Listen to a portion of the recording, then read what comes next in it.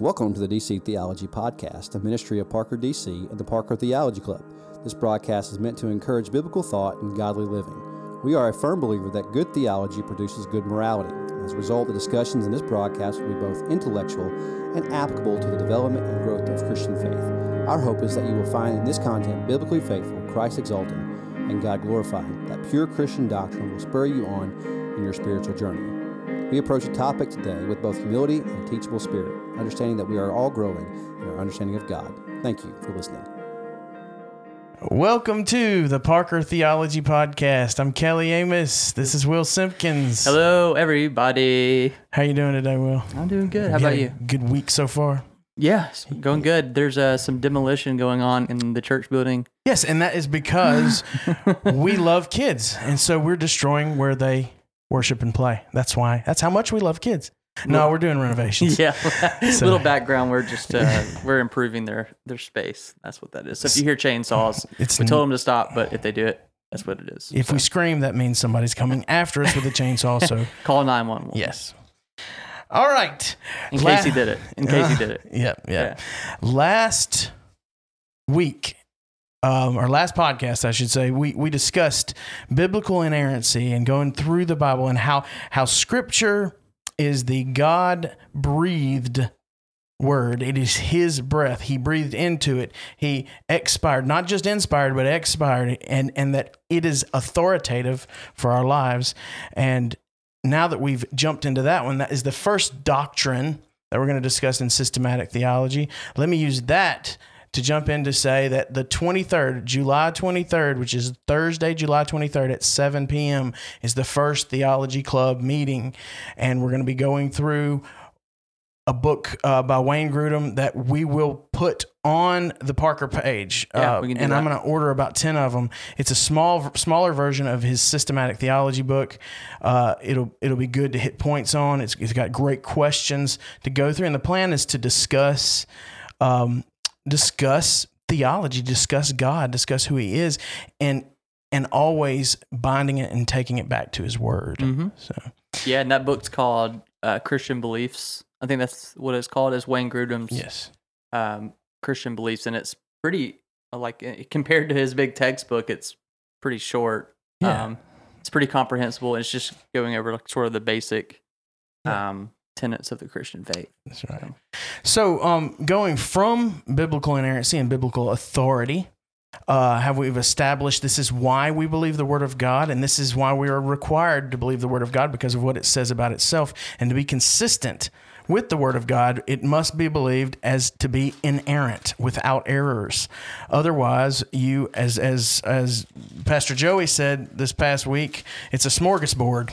You can go in, it's a buffet. You can go in and pick and choose whatever you want to, and then it's chaos, and we have no right to do that. The Scripture has authority over us, and God is smarter than us. Mm-hmm. So it leads into, let's flip open the Bible. Yeah. And there's first? no authority higher than Scripture itself. That's right. Which is foundationally how people get it mixed up, is that they can turn to something else that's not Scripture to judge Scripture, which doesn't make any sense. Absolutely. And that is actually why, I'm glad you brought that up, that's actually why Baptist Faith and Message put as its first tenet Scripture. It put it before God. It put Scripture before God. It's not saying that Scripture is greater than God. What is it saying? What it's saying is Scripture is the keyhole to God.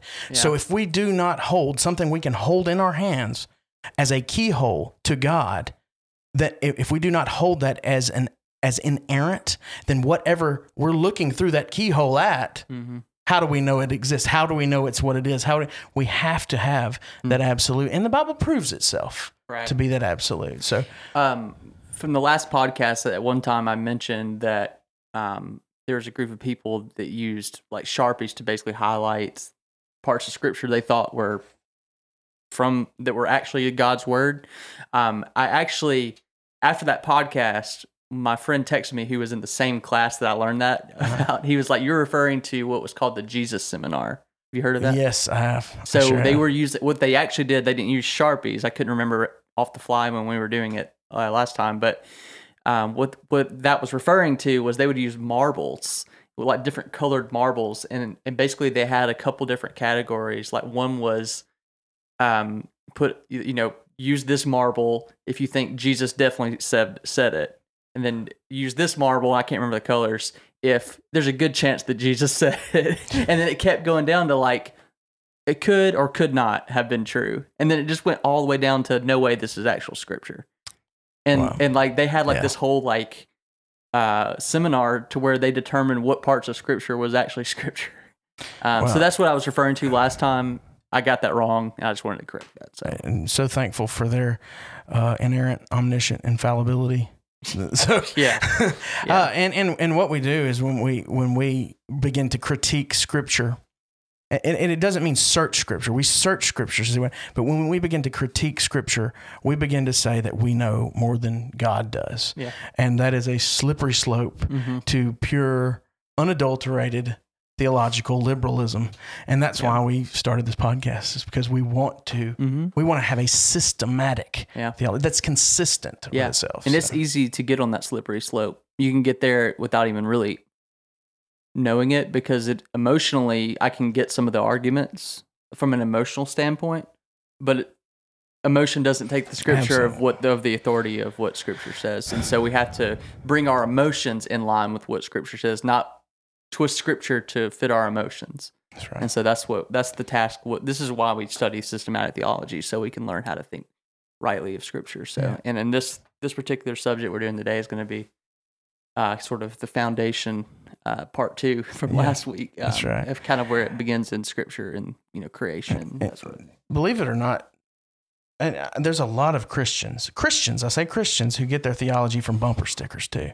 And it makes me think. I mean, I posted something on Facebook this past week. Don Lemon from CNN said, I think he was talking to the Cuomo guy, and said even Jesus himself said that he wasn't perfect. And I about where? Where? Like, this guy's hired and paid how much?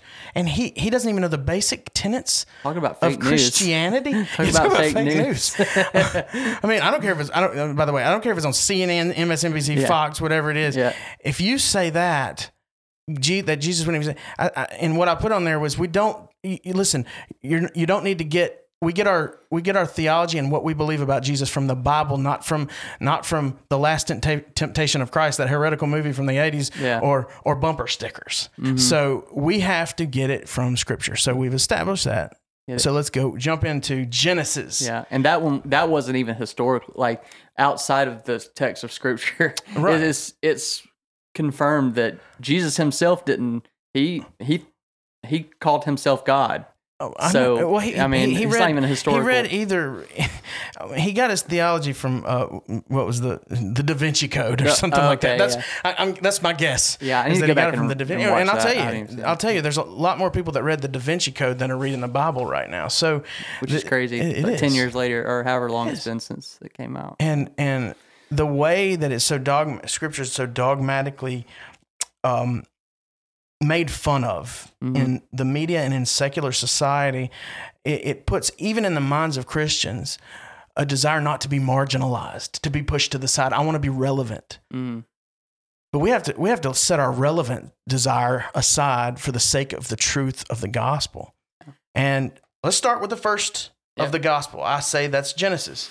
And a lot of people say, "Wait, but the gospel is Matthew, Mark, Luke, and John." Well, that was the good news that was written down about the coming of Christ. But the gospel is the entire, as we talked about last week, the gospel is the entire book from Genesis 1 to Revelation 22. It is the gospel.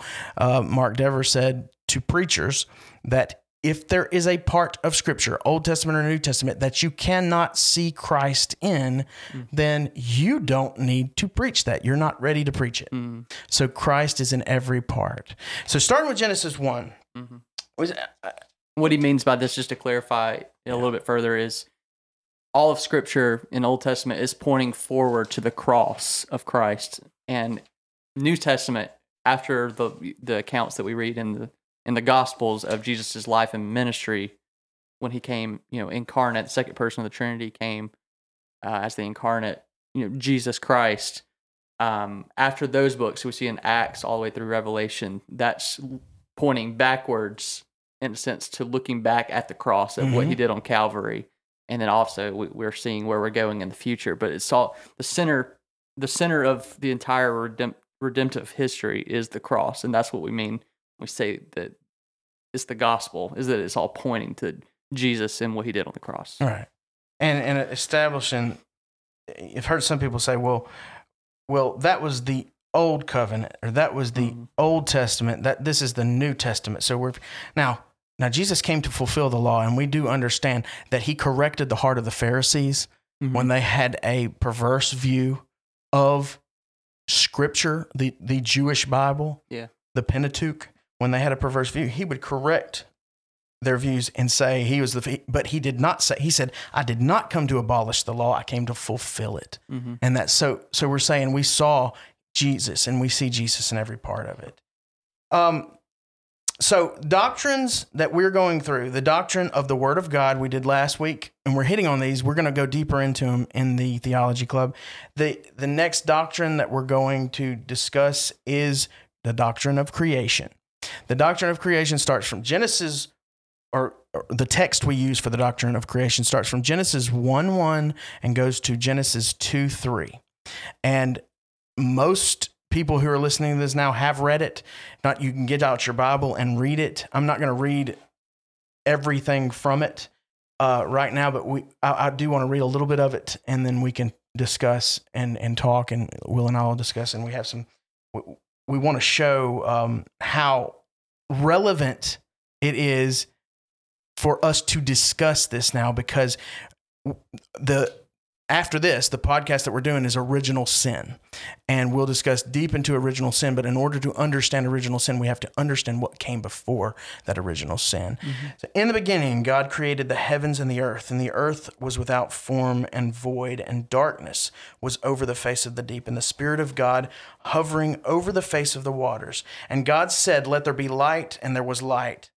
And God saw that the light was good, and God separated the light from the darkness. God called the light day, and the darkness he called night.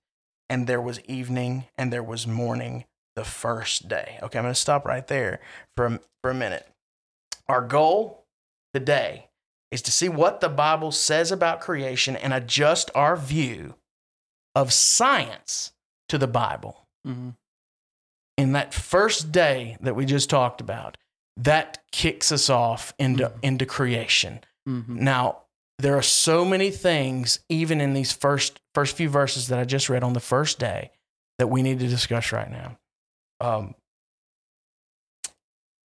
We're taught, and what one of the things I do want to establish first is that, like we said last week, we're talking to Christians. This is Christian theology, so there are a few assumptions we're going to make. Let me make a distinction about a couple of things first.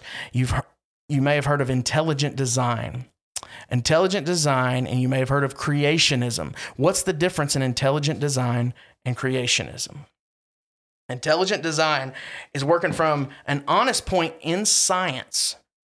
An honest point in science that says, I'm sorry, I'm getting distracted. Sorry. I was making sure it's still rolling. Sorry. No, go ahead. That's easy to distract me with. Yeah, I'm just easily distracted. Thank goodness I do have medication for that. Okay, very sorry. Go ahead. No, you're over good. if you want. Intelligent design. So from intelligent, you're working from a point of honest look at science to bring you to a conclusion that, and I wrote this down, that matter did not come from nothing, but came from something, and that something has a mind, will, and intention. So that's intelligent design. We're going to assume right now that the people listening to this, maybe not even the people listening to this, but we're aiming the talk and even the class to those who've already accepted this, that there is an intelligent designer. That is Origins 101.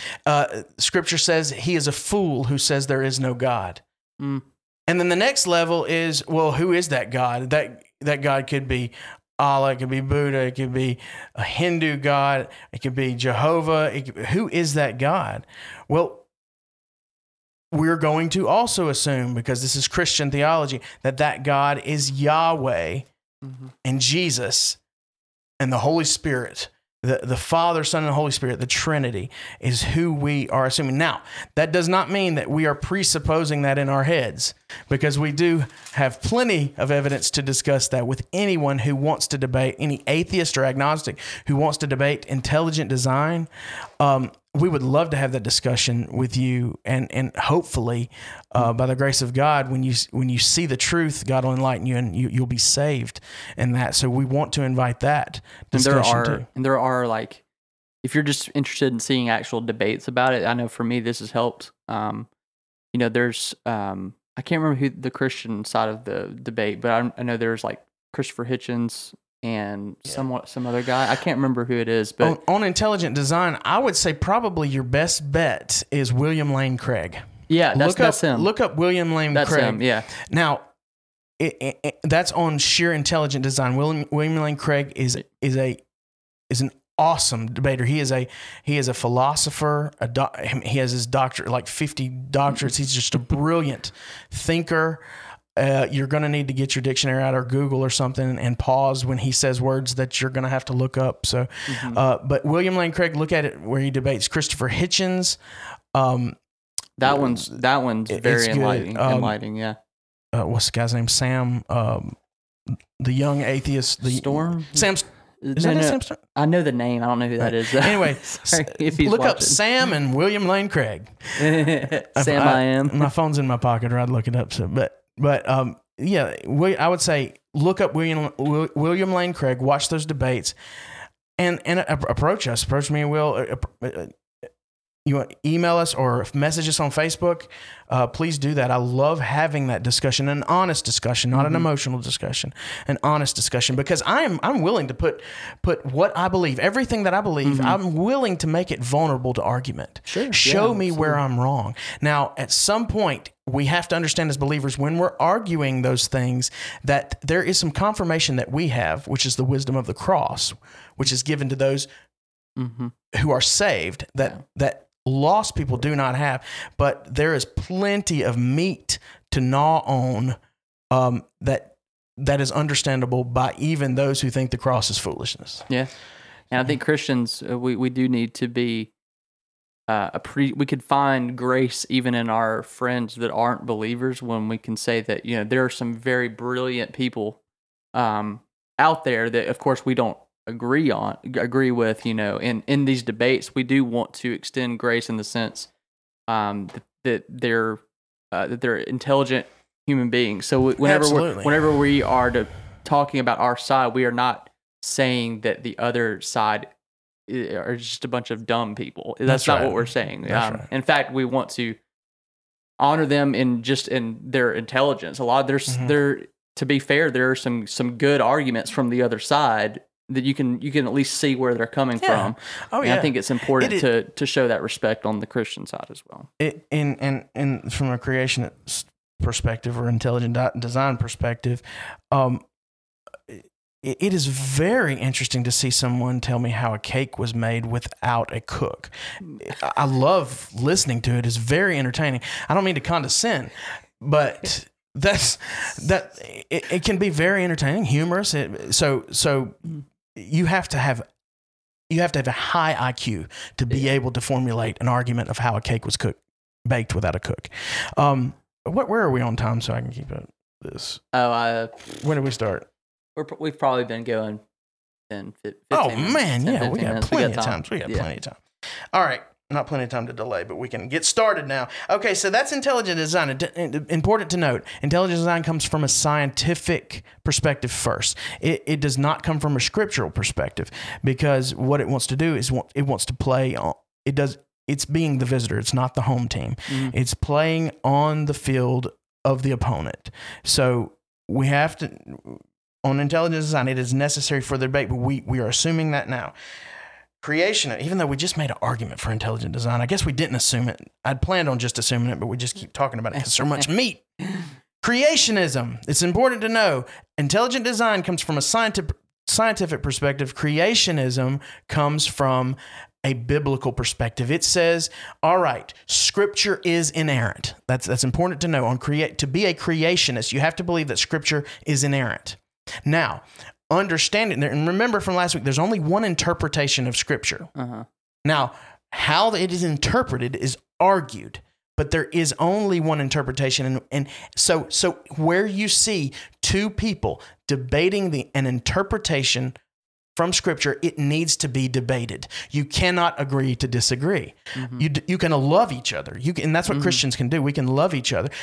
That's where we get denominations from. Mm-hmm. It came from loving each other, but refusing to agree to disagree. Because if we agree to disagree, we say that the Bible can be interpreted in multiple ways. Yeah. I'm more comfortable with you if you separate from me in your denomination, if there is an important doctrine mm-hmm. that I cannot agree with. Yeah. And Christians are criticized for denominations, but that should be clear. We are human. Denominations are by default a good thing to separate different views and different growth patterns. Now, some denominations are borderline or if not heretical. Yeah. They are. And then some denominations, and that can be from the liberal side or from the ultra legalistic conservative side. Mm-hmm. And I think both are equal heresy. Yeah, I think Dr. Albert Mohler, president of the Southern Baptist Theological Seminary, I thought he made a great point when he said that I would have loved to have seen Luther preach, but I would not have gone to his church. That's good, yeah. And I think that was what he was implying was he wouldn't have gone to his church because Dr. Mohler disagrees on some things that Luther would have held to that would have kept him from going to his church. That's right, and that's why we have we're Baptists, so that's why there's mm-hmm. reasons. Baptism's the main one. There's reasons we're not Presbyterians. Is because we disagree on that baptism. Is because we see the scriptures that point to what true baptism looks like differently than Presbyterians. And we don't. And we still love everybody just as much. I mean, mm-hmm. there's no reason not to love them because they're wrong. Yeah. Yeah. That was a poke. Yeah. They don't mean to be wrong. They don't mean to be wrong. But that gives an idea on denominations. Don't throw anything at us. Okay. No. So creationism comes from a biblical perspective, assuming the inerrancy of Scripture. And let me read what I put down here. Platform for biblical inerrancy, presupposing the existence of an intelligent designer, subjecting science to Scripture. So science is subjected to Scripture. So it comes under Scripture. Scripture is the authority. Science, it can have its place, but it's going to be at the foot of the throne of Christ and His Word. And determining what exactly happened from Genesis 1:1 to Genesis 2:3. This is Origins, the class, Origins 501. So intelligent design is 101, Origins is 501. So we're skipping several in between. So we're skipping pagan gods. We're assuming that it's the Christian God.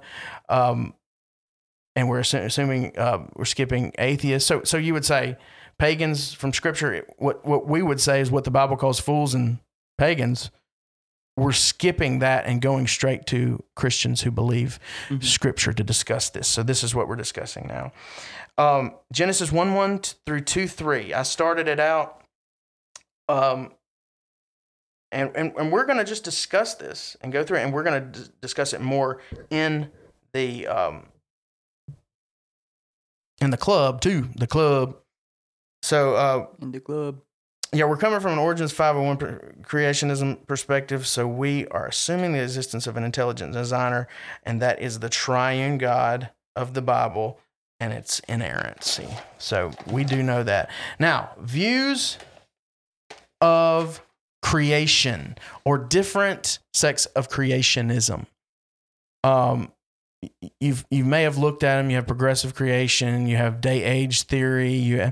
And there are some that I would call them literal views of Scripture, which means they take the days as days. They take what was everything that's said as that's how it happened. Mm-hmm. But there may be a different view on what happened before the age. In simply the first part, and the earth, verse 2, the earth was without form and void, and darkness was over the face of the deep. Meaning, or not meaning, but saying, hey, that's a big question mark. Anybody from Piper to Moeller to, conservative theologians, feel free to disagree on this because it's speculative. It's a little bit like, and somebody might throw stones at me for this because there are a lot of people that are dogmatic about their eschatology. Me personally, my eschatology can change in midair. I'll go ahead and say that. Mm-hmm. Not about the coming of Christ, but exactly the events that happened before. I feel like I'm going to know when things are happening, but you can ask me 1 week, pre-millennial. Yeah, I go back and forth. On that. Yeah. So just like that, I think we're falling into an ambiguous way that we can speculate, and rarely will I say that about Scripture. Mm-hmm. It's pretty much just, and we're even go ahead. In the same breath, we're saying that only one interpretation of that is right, but we're just wrestling to figure it out, you know? And the fact is, we may not know the true interpretation, but we have to acknowledge that there is only one interpretation, that there was not multiple meanings. And things that the Lord meant to be mystery will just be mystery. That's amen, brother. So, amen. So the earth was, so there are some who believe that since there was a void earth before the beginning, that could have been where, I'm just throwing stuff out that have been said before. It could be where, Lucifer was cast to. Well, was that where it was? He's cast out of heaven. Where did that battle occur that was talked about in Isaiah and Ezekiel? And where did those things happen? So if you say the earth is old and that's what you mean, if you mean like the earth is millions of years old and it's before the creation account, then I don't have an argument with it. That's speculative to me because me personally, I don't know that. Yeah. So any arguments before, I don't think there is a way to know for sure that. Yes. That seems, there's not enough meat in that passage to tell us for sure. Yeah. And any arguments on the age of the earth before verse 3, chapter 1, verse 3, I'm fine with. We can say that there's a book written, oh goodness. And my mind just went blank and I didn't write it. But the whole book was on verse 1 and 2. And I'm not going to read. That's a waste of my time, in my opinion.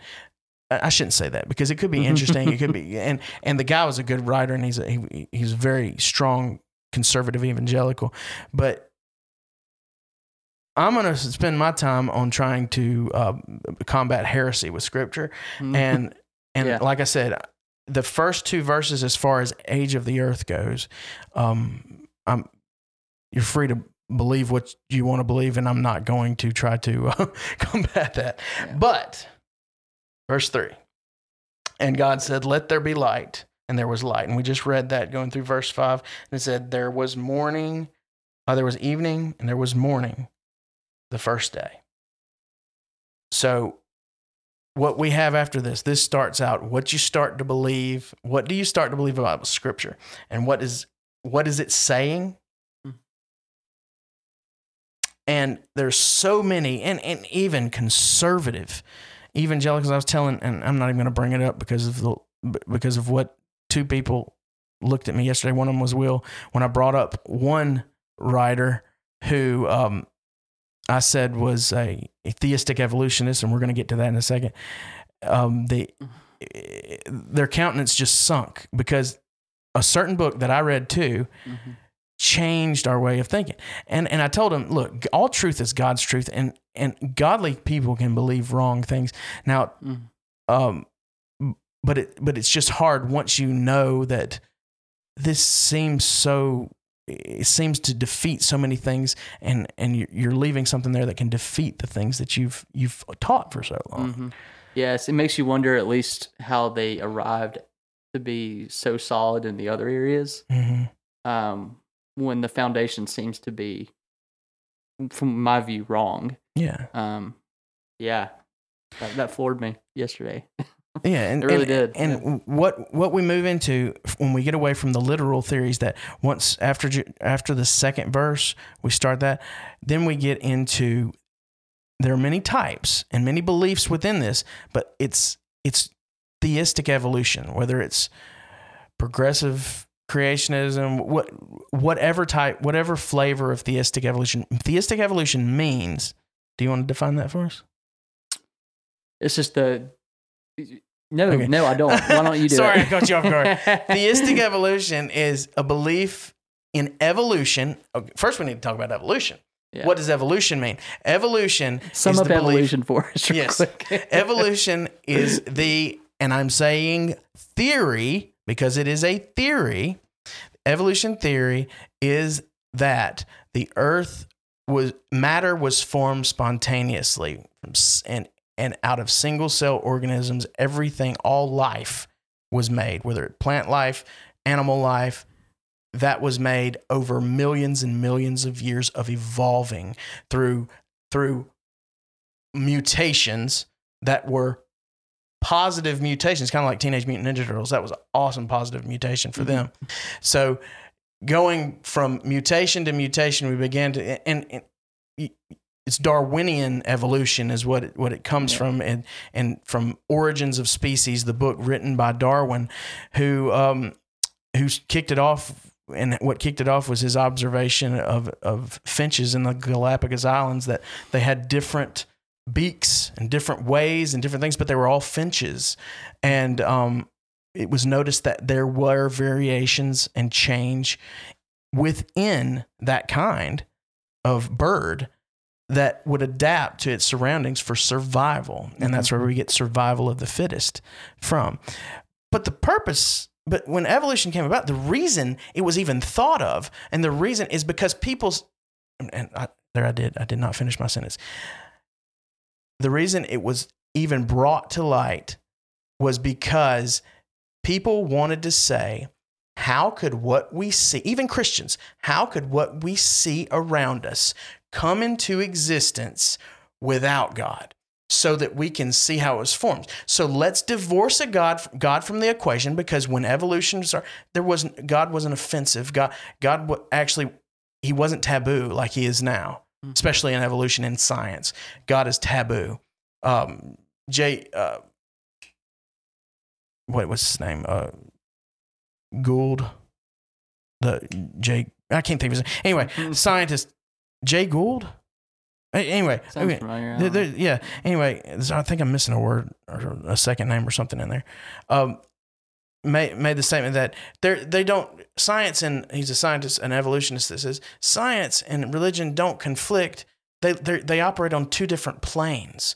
So it's okay. The contradiction's okay. So what they're saying is, you special people in religion, you specials, you go over here to the playground and play while we adults have a conversation. That's what they say, and that was it. But how it started was serious religious people making a very bad decision to say, how could this really have happened? And their imaginations infected their theology. Yeah, and so they're basically then they go to science and then try to just attribute what they think about science to God. That's right. At that point. Absolutely. So we're going to put God over here in the corner, and we'll give him credit. We'll give him props on stuff, but we're going to figure out exactly how this happened, because it had to happen through natural ways and natural means. Even though, if you believe Scripture, you know God bends the natural to his will. How many miracles do we see through Scripture? So if you're going to define and embrace evolution, whether it be from as a believer, well, that's all that matters. Is if you're a believer. If you're a non-believer, embrace it all you want to, because that's all you have. But please talk to us. But if you're a believer, if you're going to embrace evolution, you cannot believe that the Word of God is authoritative over all things. At least you can't hold. I don't see how you can hold to every point that theistic evolution holds to, and also believe in the authority of Scripture. I don't believe it lines. Right now, we're just postulating. Let's get to why we believe that. Yeah. Go ahead. I need to check to see if everything looks good on this computer. Okay. Well, I'll tell you what. While he's doing that, watch this video. This video is on theistic evolution, and we'll come back and we'll talk more about that. Okay. Theistic evolution is a viewpoint that God created matter, and after that, God didn't guide or intervene or act directly to cause any empirically detectable change in the natural behavior of matter until all living things had evolved by purely natural processes. It is the idea that God somehow set up the process at the beginning and then just let it run. That's sort of like deism. Or he was involved in the process of evolution as long as there can be no way to tell that he was involved. There's several things at stake in the debate about theistic evolution. There's a key scientific issue at stake. There's a philosophical issue at stake, and there are theological issues at stake. Scientifically, the really odd thing about this debate is that at just the point when leading evolutionary biologists and evolutionary theorists are acknowledging that the main standard, orthodox, textbook theory of evolution, known as neo-Darwinism, is in serious trouble, we have Christians who are in the sciences, theologians, pastors saying we need to embrace Darwinian evolution lest we lose credibility in the secular world. The whole claim of theistic evolution is that Christians need to get on the evolutionary bandwagon because the science is overwhelming. But the fact of the matter is, if you actually look at what's happening in the sciences, it's completely the other direction. There is an overwhelming amount of evidence now that standard neo-Darwinian evolution, the idea that random mutations and natural selection can explain everything, including us, it doesn't work. We know what evolution can do in the lab. We have experiments with bacteria, and it's not much. The mechanisms that the theistic evolutionists propose are themselves demonstrably not creative. Natural selection explains the survival, but not the arrival of the fittest. It does a good job of explaining things like beaks getting a little bit bigger, a little bit smaller, adaptation to environmental change, but it doesn't do a good job of explaining where you get birds in the first place. I also like to think of it as a circular argument because to get the first cell, you need DNA, and you also need RNA, and you need protein. You need DNA to make RNA, to make protein, but you also need protein to make DNA. Coming up with that out of a process of random mutation and natural selection is just not possible. There are certain philosophical assumptions that underlie the belief in theistic evolution. The first one is that science is by far a more authoritative source of knowledge of reality than is theology or any other field. Those who have adopted the strong form of theistic evolution that we're critiquing have pretty much embraced and even defended methodological naturalism. Methodological naturalism is a convention that says we must formulate theories about the world as if it were true that nature acting on its own can produce everything that we see. C.S. Lewis, near the end of his life, wrote a book about how a lot of developments in science actually follow not just the evidence, it follows our presuppositions and the things that we bring to nature. And he has this wonderful passage where he talks about that nature answers the questions that we ask her. And so if our preconceptions think that all that exists is just matter and motion, we're only looking for material explanations and we're excluding mind from the get-go. So we're going to get true but partial answers. Nature will give us those answers because that's the only thing we're looking for. His point is that if we have different preconceptions, if we're open to other ideas, we might get different answers from nature. If we are really looking for truth, then it's not persuasive to rule out some kinds of causes before you consider the evidence. The primary obligation of the scientists is to be truth-seeking. We want to have an open philosophy of science. The theistic evolutionists are content to limit the potential hypotheses under consideration to materialistic ones, and that's a big issue between us. The thing that's at stake in theistic evolution, the debate about it, is our understanding of Scripture. And it's sad to say, but theistic evolution actually undermines Christians' confidence in the authority of Scripture. The doctrine of creation and the general way that creation took place is at the very foundation of Christianity, that God created all life and that there was at least a certain discernible way he did it. Theistic evolution puts all that up for grabs. And as a result, it takes the core of theology and severs it from history. And so theology becomes placed in what Francis Schaeffer used to call the upper story. in an area where theology isn't really about facts. It certainly isn't about things we can test or know. It's more about beliefs and feelings. But science does the hard work. It's really about evidence and fact. If we keep revising the Bible when science tells us we have to, then at some point we're going to end up believing that the Bible may not really be a factual book in the first place. The question is whether Christians will reject God's authority in whole areas of human knowledge, talking about where we came from and how we got here. Do we take the latest scientific ideas or the textbook orthodoxy of the scientific community to be our ultimate authority? And if so, then we have to make everything conform to that, including our reading not only of Genesis, but the entire reading of Scripture. Whereas if we take Scripture to occupy a position of higher authority than the opinion of the scientific community, then we view things differently. It's not that we're rejecting science, it's that we recognize that science is not the ultimate authority. One of the things that just disturbs me personally, having been immersed in this issue and the debate about biological origins for now over 30 years, is that there is a kind of uncritical acceptance of scientific authority that has affected the way the church understands its own doctrines. There's an unnecessary deference to scientific authority, in part because there is no consensus view right now, except that neo-Darwinism is failing. Last November in London, at the Royal Society, the largest, oldest, most august, authoritative scientific group in the world, there was a conference that was assessing the status of neo-Darwinian theory that was called by many evolutionary biologists who have become disenchanted with the theory. And we have leading people in evolutionary biology today saying that the modern form of Darwinian theory has now failed to account for the most important thing that any evolutionary theory must account for, which is where does the new form, the new biological structure come from? The answer essentially is we don't know. So it seems to me a very odd time for Christians who are concerned about the science-faith dialogue to be saying, well, we need to embrace the modern form of Darwinian theory, otherwise we're going to be out of date. It's just the opposite, in fact.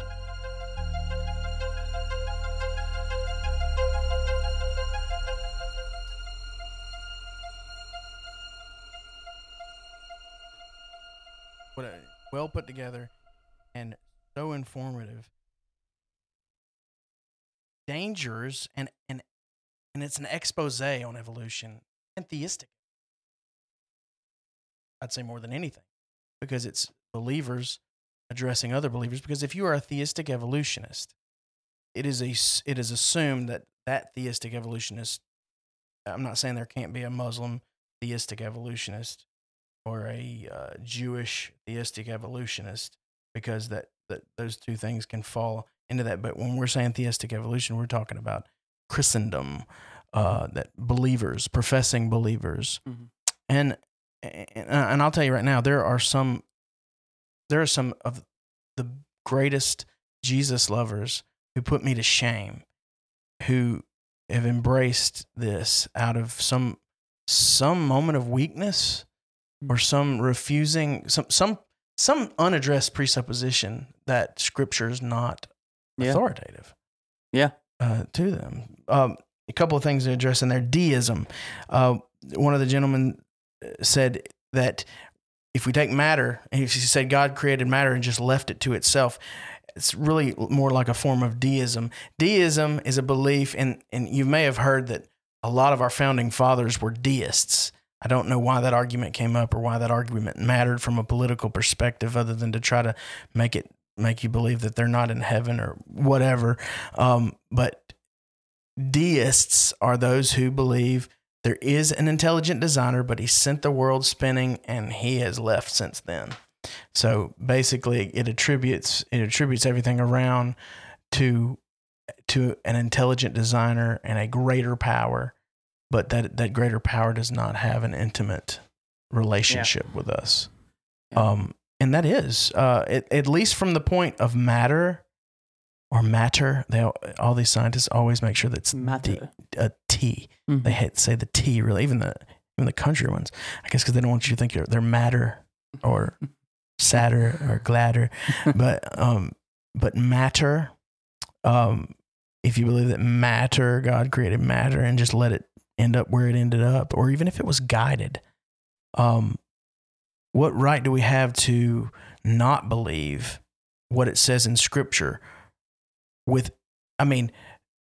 especially, here's what kills me, especially since there really is no real contradictions that are concrete, that can be established, that not even close. As a matter of fact, if you have an honest mind, and one of them said, and I think Stephen Meyer, said one of the most disturbing things is that there is an uncritical acceptance of evolution by the scientific community, and that includes Christians, some Christians, some denominations, some specific Christians. Yeah. That it's meaning an uncritical acceptance, meaning I'm going to believe it. Yeah, I don't need to know why. That's called indoctrination, friend. That's that's. Well, people approach theology in general sometimes uncritically, which can be, just because your favorite author or sorry, if you see me like swatting over here, there's a fly that I'm not swatting. Is really like loving me. I'll let him go in and out of my mouth. I'm not swatting. I don't know why it keeps bothering me, but what was I saying? Sorry. The fly? You said uncritical.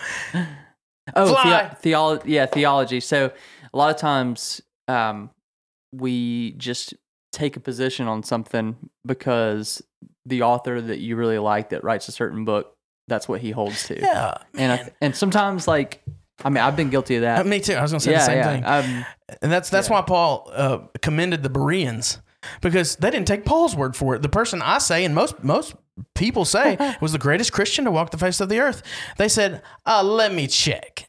So if you're let me check is Scripture, please check me all day. Yeah. And that's with anything, especially science, who has an evolution, and science in general now has divorced itself from God. Have you ever this is just sort of off subject, but have you ever found yourself disagreeing with someone that you like really respect in like the theological community, and you kind of have a moment where you're like, oh man, I'm questioning everything. I disagree with this dude. But I think that's healthy. Like even if you end up being wrong. I think it's approaching theology genuinely, which I think as a church, our church here, we would benefit from getting into that habit of thinking about Scripture as a whole, critically.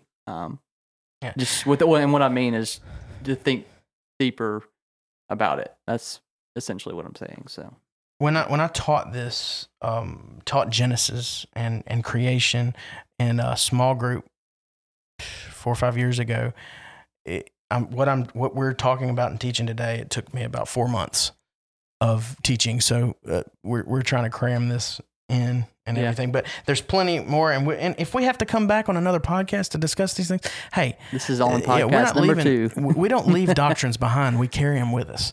As we hit on all of these doctrines, we're carrying them with us to the next one. That's why it's systematic. It goes in line. Once I pick them up, I'm picking up those Easter eggs from every point. Checkpoint 1, checkpoint 2, checkpoint 3. By the end of it, I have a full bag of doctrinal Easter eggs by the end of it. So if we have to address more things, please also on Facebook, send us questions. Please also come to Theology Club.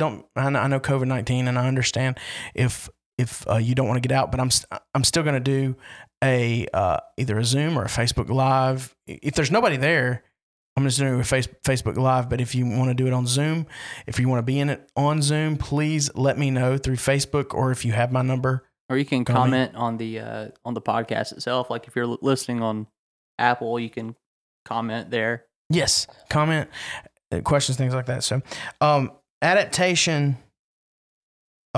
He mentioned adaptation, which is microevolution. So, evolution exists. It's called adaptation, microevolution, which means changes over time within a kind. Now, scientific community no longer recognizes kind because of the connotation of creationism and how taboo that is. Satan is in the ear. I think of Screw Tape Letters. Whatever demon is in the ear of the scientists, Satan is so proud of them because they are whispering kindly. Maybe Satan himself. He's not omniscient. He can't be everywhere. FYI, we'll get to that later. In theology. But what he's having his way with the scientific community, and they marginalize. Their main goal is to marginalize Christianity, biblical Christianity, and creationism. But nobody is denying, well, I'm not going to say nobody, none of us, and nobody with half a brain is denying that changes happen within a kind. If you go to the beach for a week, if you see you at church and then you come back and you look like you're like Polynesian, yeah, that's an adaptation. Yeah, those things are. There are mutations. Nobody's denying mutations. But what we do deny is any positive mutations for the good that have resulted in a positive. He's getting on me now. The fly's getting on me. I'm telling you, the fly is after us. Satan, get thee behind me, Satan fly. And this thing, I don't even know where it came from. Okay. But anyway, adaptations are not, they're undeniable that things change within a kind, meaning you can interbreed and change over time. Even there's a people group that in the woods of, I think, South America that carried canoes or carried things on their backs or their upper shoulders for so long that even children are now being born with lumps right there, which they say, see, evolution's true. I say, see, you're absolutely right, because those are human beings and it's happened within. Now, when you show me a monkey that has turned into one of those human beings, then there's the missing link. And that's a good point. It's still called the missing link. Why? Because it's missing. So if it's missing, how about let's not make that concrete, try to make it concrete science. How about let's open our idea. Yeah. Now I'm speaking to not believers now. Well, I am if you adopt theistic evolution, because what you've done is you've bowed the knee to science instead of Scripture. You've taken Scripture as if Scripture was personified in a person beside me. You've said, come on, Scripture, let's bow the knee to this secular science that from the beginning divorced God from the equation in order to see how things can happen with naturalism. There was a joke one time that I heard and then I used when I was teaching. It was a scientist who said, see God, he approached God, see God, now I've learned how to make man just like you. And God said, okay, well, let's see you do it. And the scientist reached down and grabbed some dirt. And God said, no, wait a minute, use your own dirt. Now that's funny and it sounds spiritual, but I have adjusted my view of that joke now, because here's how that would go down. The scientist would reach up, look at God, and die. That's how that joke goes. Yeah. Because God does not negotiate. God does not see those things. God is God. Mm-hmm. There is no, yes, you're using my dirt to do the things that I've done, so you've gained knowledge of me, but you still have to use. No. We have de-evolved, and that's one of the reasons we have to hit on this. And we'll hit that with original sin too, that there is not a getting better. One of the things that media and cinematic ideas and novels and things, science fiction, that's the word I'm looking for. Science fiction goes to now to something called transcendence. The idea that one day we will be able to download, if not us, some of our progeny, some of the ones who will call us ancestors will one day be able to download their consciousness into technological forms. Yeah, files. So that you can exist your consciousness can exist forever. Yeah. There are movies out there. There are tons of movies. There's one movie called Transcendence. You watch that one. Oh, yeah. And then there's movies like, I could name a few of them where they were able to download themselves into something so their consciousness could exist, because within the conscious is the person, and we can figure this out, and that's how we can cling to life. And that's the ultimate goal for someone who does not know Jesus, is to cling to life, because what else is there? Yeah. Regardless, I mean, they reject the idea of hell, but there's still a fear in them to know that they will no longer exist. That's sad. Yeah. Yeah, that's a hopeless worldview to hold to, and I don't think anyone in this world has ever held fully to that worldview. No, I don't believe it's possible. And the old term, there are no atheists in foxholes, is true. It's true. It doesn't necessarily mean that they become followers of Jesus in foxholes, but they're clinging to something higher. Yeah. They're begging for those things to be true. So I'm reminded of Scripture, and where it is escapes me at the moment, but God has written His law on our hearts, which means that there is a God-sized hole in our heart that is bearing witness to the fact that we are creatures that have been created. Image bearers of God, fellow image bearers of God. I like Jeff Durbin. If you want to look up Jeff Durbin Apologia Ministries, he's great too. He's actually he has 5 degrees, 5 black belts in 5 different martial arts. He's a pretty awesome dude too. So, but he is a great, I call him a good theologian, and he's one that you want to listen to debates too. But he refers to human beings as image bearers of God. I'm talking about in conversation. Yeah. Here comes another image bearer of God. Lost people, because they are image bearers of God. There is a residue. Yeah. There's a residue of perfection. Yeah. Which was God. Residue. And when I say residue, it's corrupted. What was perfected was now corrupted. And over time, we have de-evolved. I say de-evolved morally. Yeah. I think physically can vary, but we know that all of creation groans for the coming of Christ. We know that it waits in anticipation that God will come back and set his rule on this earth. Yeah, and that also, the pastor in me, I'm just going to say this quickly, because this can turn into a deep rabbit trail real quick, but this is the reason we abhor murder, and I'm just going to say it, abortion, is because these are image bearers, and to kill someone or to commit homicide towards an unborn baby is to assault God himself. Mm-hmm. And that's why Christians do hold to that position, is because we believe that every human being, believer or not, is still made in the image of God. I refer to, if you read Screwtape Letters, the Screwtape Letters is about Uncle. It's written by C.S. Lewis. Uncle Screwtape, who is a demon, is writing letters to his nephew Wormwood, and he tells Wormwood how he can best manipulate his image bearer of God, his son of Adam, I think is how they refer to him in there. How he can best manipulate him. And I'll tell you right now, it's being whispered in the ears of everyone that just like it was Eve, and we're going to get into that in the next podcast, that did God really say, don't eat of the fruit? Did God really say those things? Just place a little bit of doubt and it reaps a whirlwind. A few other things on these, what it was talking about in the video, it severs theology from history. Evolution severs theology from history, meaning it takes, instead of incorporating God into history because of the creation, it sets it aside, like Jay Gould said. He says, let them have this and we'll have this, and we'll just agree to disagree. Y'all stay over there in your camp, we'll stay in our camp. That type of thing. But like we said, science ultimately, science, by definition, science already does, because science is a search for truth. So science is God's all about real science. But pseudoscience or secular science,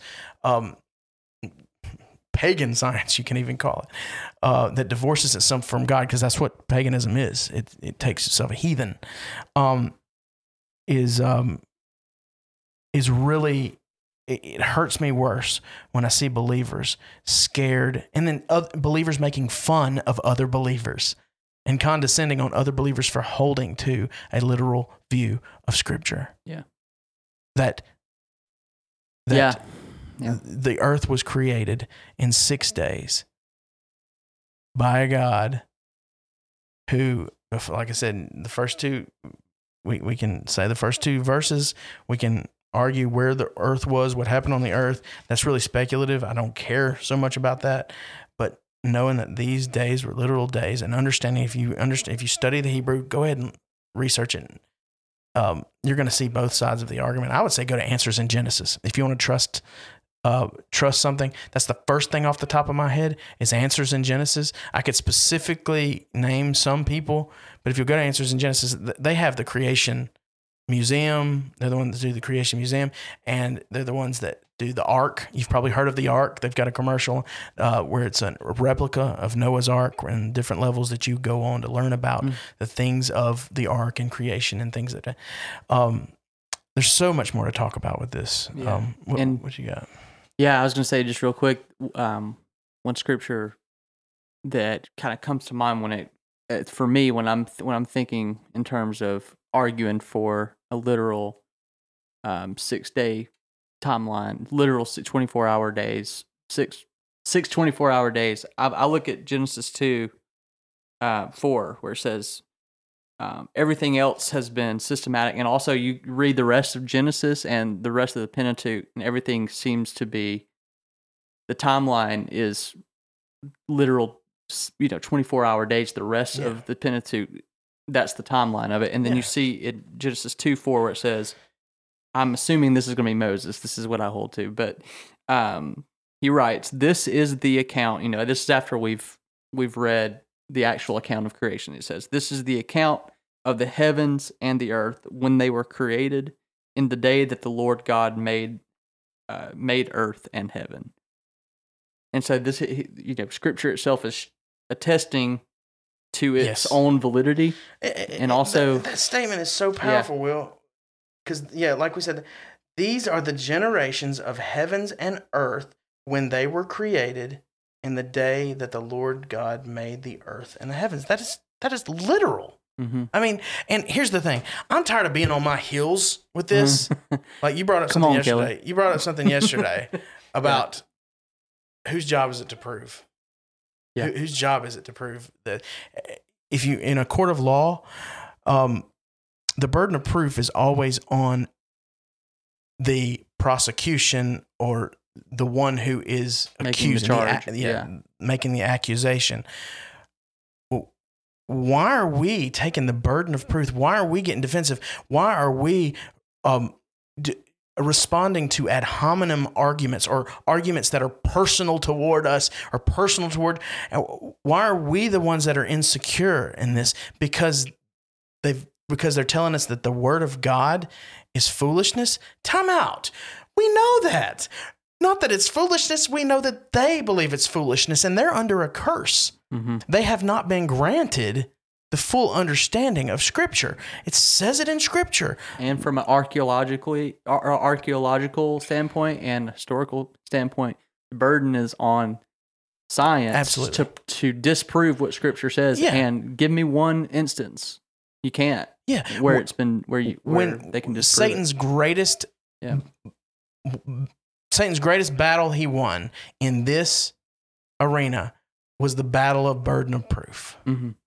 The battle that got Christians scrambling to try to not be marginalized. And that's one of our biggest fears in life. And I have to say, I'm not going to make fun of that because it's a fear in mine. I don't like to be marginalized. I don't like to be put to the side and say, well, he's an eccentric. Don't listen to what he says. He's crazy. But guess what? An audience of one. Yeah. That's what I have. An audience of one. I will not, just like Luther said, to go against conscience is neither right nor safe. My conscience is captive to the word of God. So make them prove it. Yeah. Because they're not going to prove it. It can't be proven. Yeah.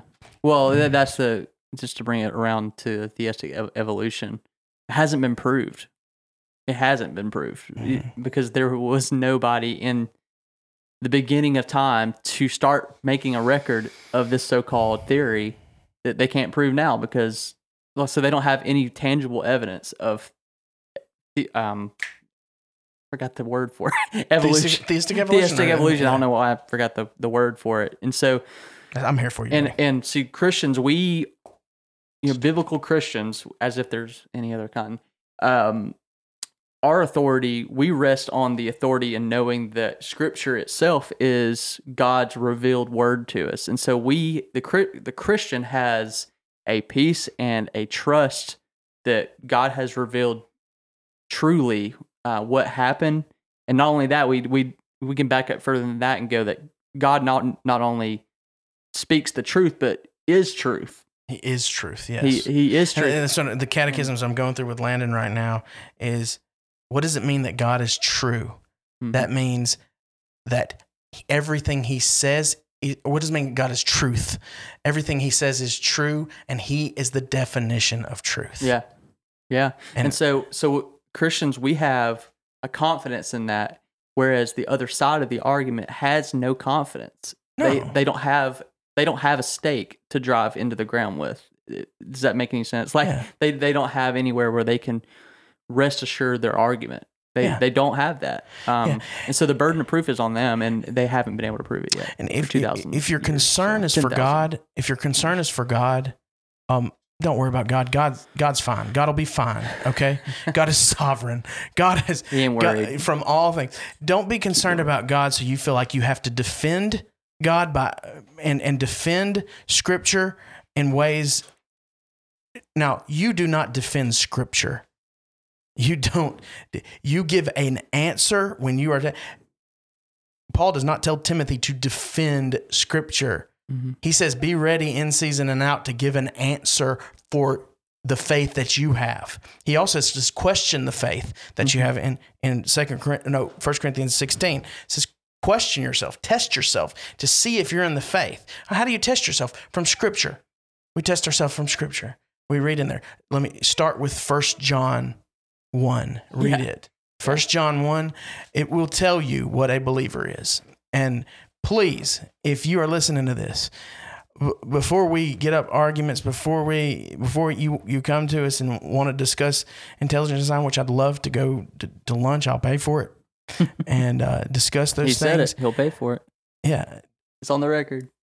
Read 1 John 1 to know what it is to be a believer and where that falls in. So maybe we can end it on this. The New Testament speaks to creation as well. And my favorite example, and I think this is the best example in the New Testament, is the Gospel of John, chapter 1. And we know that this is speaking of the second person of the Trinity, the Son of God, in the face of Jesus Christ. It says, in the beginning was the Word, and the Word was with God, and the Word was God.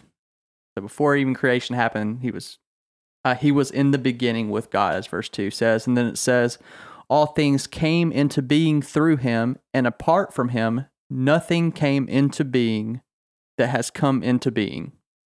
That debunks theistic evolution right there. In him was life, and the life was the light of men. The light shines in the darkness, and the darkness did not comprehend it. That's beautiful. I mean, that's already pointing to the light which would come into the world to save sinners. Yeah. And this is the whole point of doing theology, is to point people to this. How do we know that that's Jesus? Verse 14. Oh yeah. And the Word became flesh and dwelt among us, and we saw his glory as of the only begotten from the Father, full of grace and truth. Right.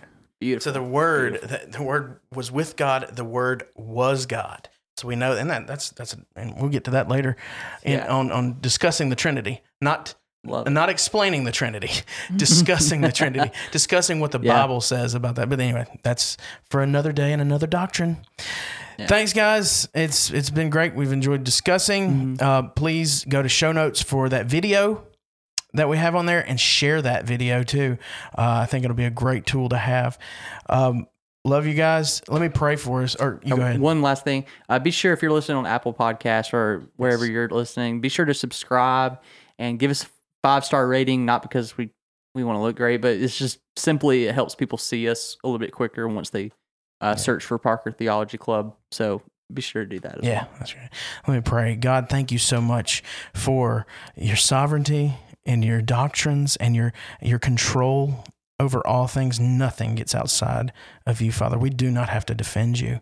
You're our defender, God. You let us, those whom you've called and you've foreknew and you've called to be children of God, you are our defender. You fight our battles.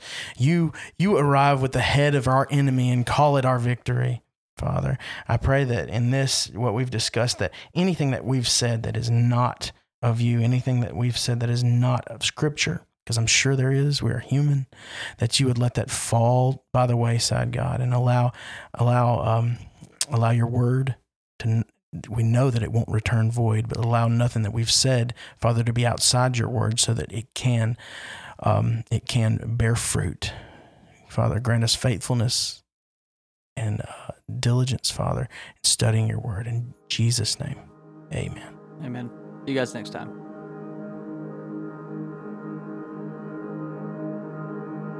If you're interested in joining us here at Parker DC, we would love to have you at 11 a.m. on Sunday morning for worship celebration, 9:45 a.m. for our small groups, and on Wednesday night at 6 p.m. for our Wednesday night live activities, which include children's ministry, youth ministry, and our adult Bible study. We'd love to see you sometime soon. For more information about DC, check us out at www.dclivelove.com.